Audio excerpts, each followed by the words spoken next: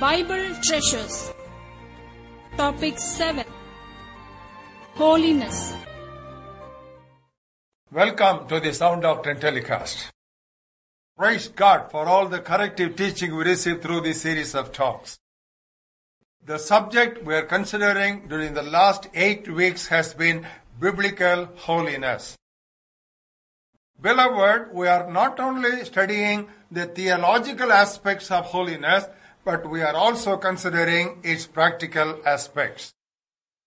Because we must know why we believe what we believe. Only then we can be properly rooted and grounded in the truth. That is why in the course of these talks, we ourselves raise many questions and find answers from the Bible. And we have the topic before us, how not to sanctify. So far, we have done 8 lessons. Number 1, do not depend on your strength. Number 2, do not forget your responsibility. Lesson number 3, do not become sin conscious. Lesson number 4, do not give excuses for failures. Lesson number 5, do not overlook the sins of omission. Lesson number 6, do not practice seclusion. And lesson number 7, do not belittle relationships. Last week we studied lesson number 8. Do not slacken devotional disciplines. Today we will move on to lesson number 9. How not to sanctify. Do not be blinded by success. Once again, how not to sanctify. Do not be blinded by success. Do you know what is popularly thought all over Christendom? When a man is blessed in his work, when a man is blessed in his family, when a man is blessed in various aspects of his life, it is immediately concluded that God is pleased with his life. But beloved, that is not the biblical teaching. Whether it relates to material blessing or spiritual blessing. Let's look at some biblical passages. Book of Ecclesiastes, 7th chapter and 15th verse. I have seen all things in my days of vanity. There is a just man who perishes in his righteousness, and there is a wicked man who prolongs his life in his wickedness. Come to the 8th chapter and look at the 14th verse. There is a vanity which occurs on earth, that there are just men to whom it happens according to the work of the wicked. Again, there are wicked men to whom it happens according to the work of the righteous. I said, this is also vanity. Beloved, all these things refer to immediate blessing. But the ultimate blessing is always reserved for the righteous people. That's what we read in the 12th and the 13th verses of the same 8th chapter. Though a sinner does evil 100 times and his days are prolonged, yet I surely know that it will be well with those who fear God, who fear before him. But it will not be well with the wicked, nor will he prolong his days, which are as a shadow, because he does not fear before God. Unfortunately, we draw most of our conclusions based on the immediate blessings. But God is interested in the ultimate blessing. Another point we want to note here, God does not punish sin immediately. The 11th verse. Because the sentence against an evil work is not executed speedily, therefore the heart of the sons of men is fully set in them to do evil. Yes, beloved, these truths are very fundamental when we talk about holiness. Another point we want to note here, the blessings of God are not because of our goodness, but they are always because of God's goodness and kindness. And we want to add another statement here. God's punishment are not immediate, but they are also much less than what we deserve. Turn with us to that famous psalm, even Psalm 103.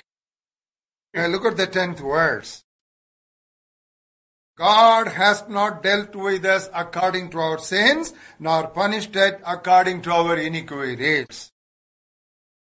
This was very clearly and openly acknowledged by Ezra when he was confessing his own sins and the sins of his people. Turn with us to book of Ezra, 9th chapter. Read the 13th verse.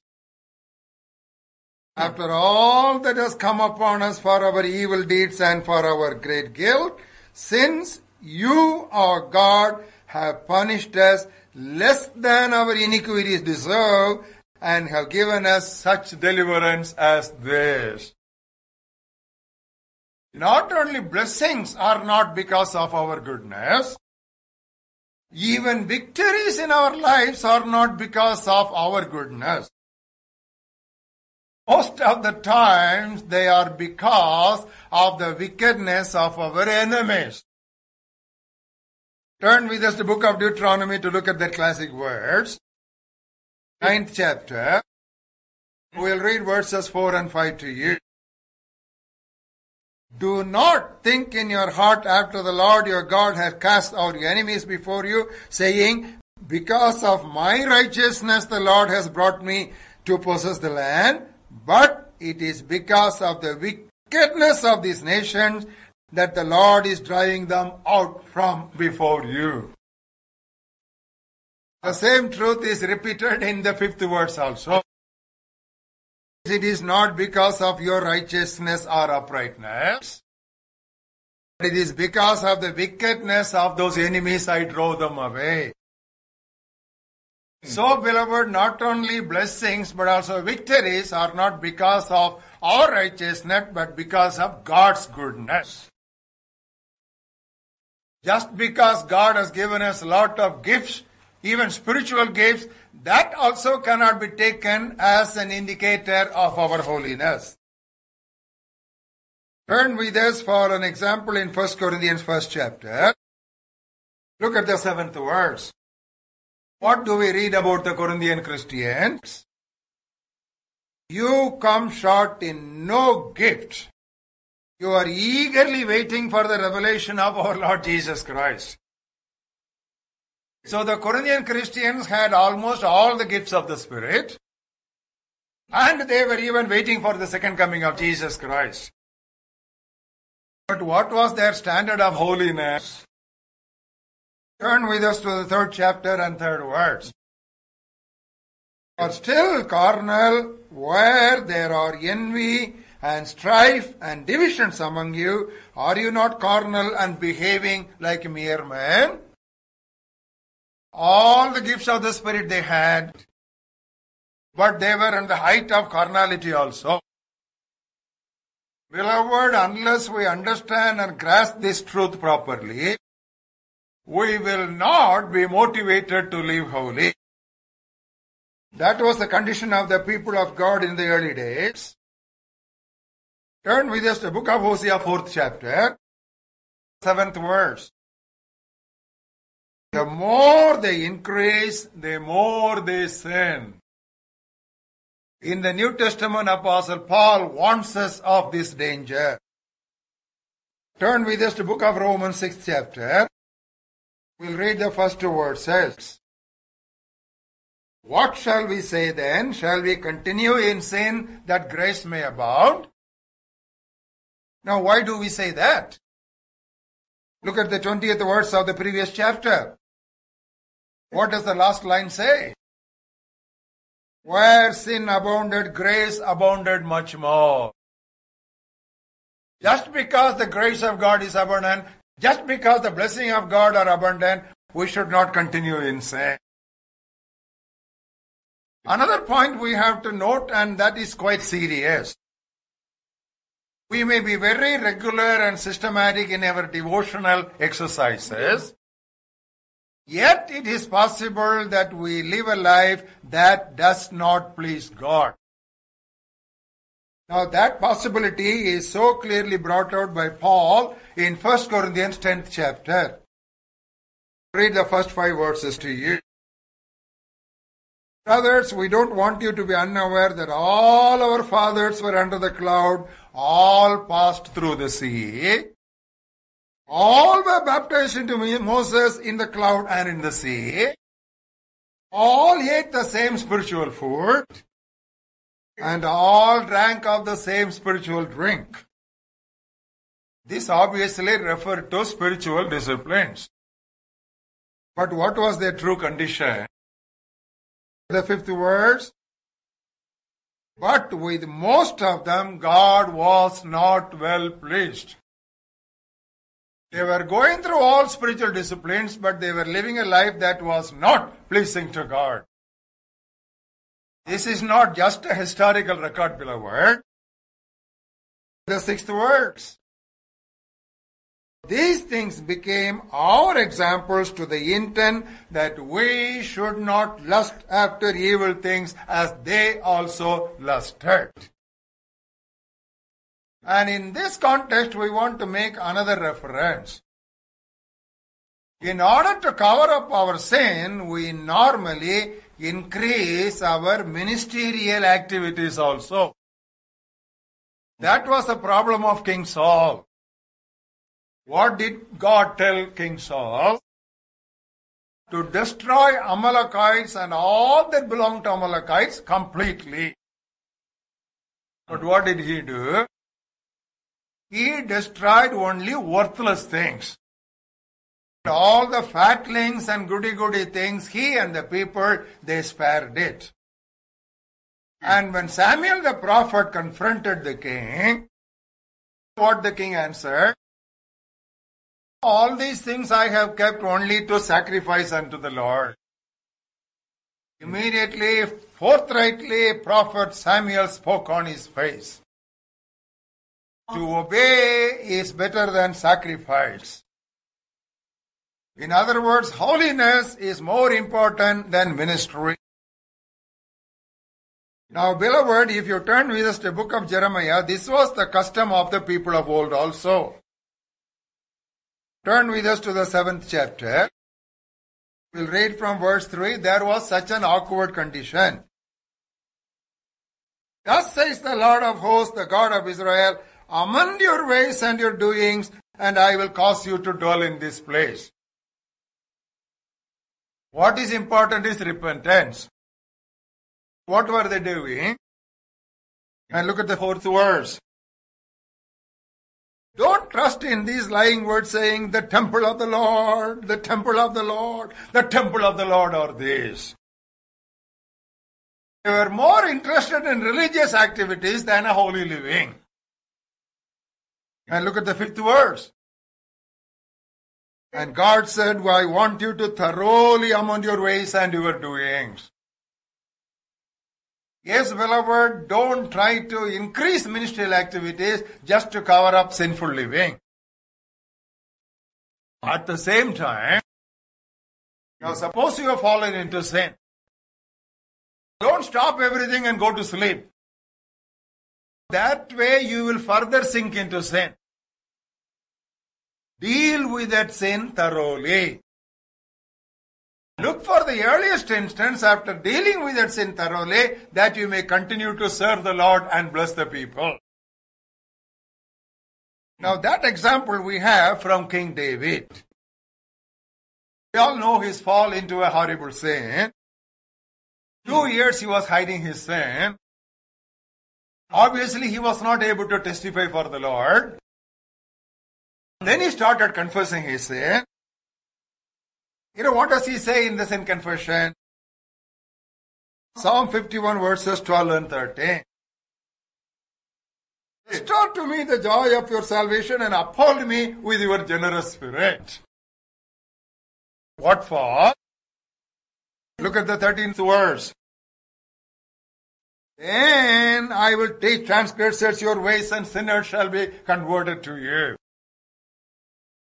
He was very anxious that he should be quickly restored so that he will continue his ministry of bringing people into God's kingdom. This is an encouraging truth which Jesus Christ also has given. What does he say? If there is a branch which does not bring forth any fruit, that's cut off and thrown into fire. But if there is a fruit-bearing branch, what does the Father do? He cleanses it, he prunes it further so that it may bring forth more fruit. Yes, beloved, don't fall into the trap of perfection doctrine. What does that doctrine say? Why preach when you are not perfect? Beloved, God is not looking for perfect vessels, but He is looking for purified vessels. Let us understand every truth in the context of biblical teaching. We want to serve a closing warning here. God does not withdraw His gift from us immediately. He does not punish us also immediately. Because it is so, we need to be aware of the beginnings of deviation from God's ways. That's what is so clearly warned in Psalm 19th chapter. 11th verse we read that God's word warns God's servants. From verse 12 to 14, what is the way in which slowly the backsliding begins? First it is errors, and next it becomes faults, and next it becomes presumptuous sin. Finally it becomes great transgression. This is where Samson failed. You read Judges 16th chapter when you find time. First he went into a prostitute. Then he fell in love with Delilah. Even during that time when Philistines came upon him, on 3 occasions he shook himself and he got delivered. That time he should have taken a severe warning. If he had become alert at that time, the story would have had a different ending. You know what the Bible says? Prudent man, he foresees evil and he hides himself. But a foolish man, he walks into it and he perishes. That was the end of Samson. He was beginning to play with his own anointing. What was his anointing? The Nazarite vow unto God was his anointing. And when he played with his anointing, he did not know that the Lord had left him. How not to sanctify? Do not be blinded by success. God bless you.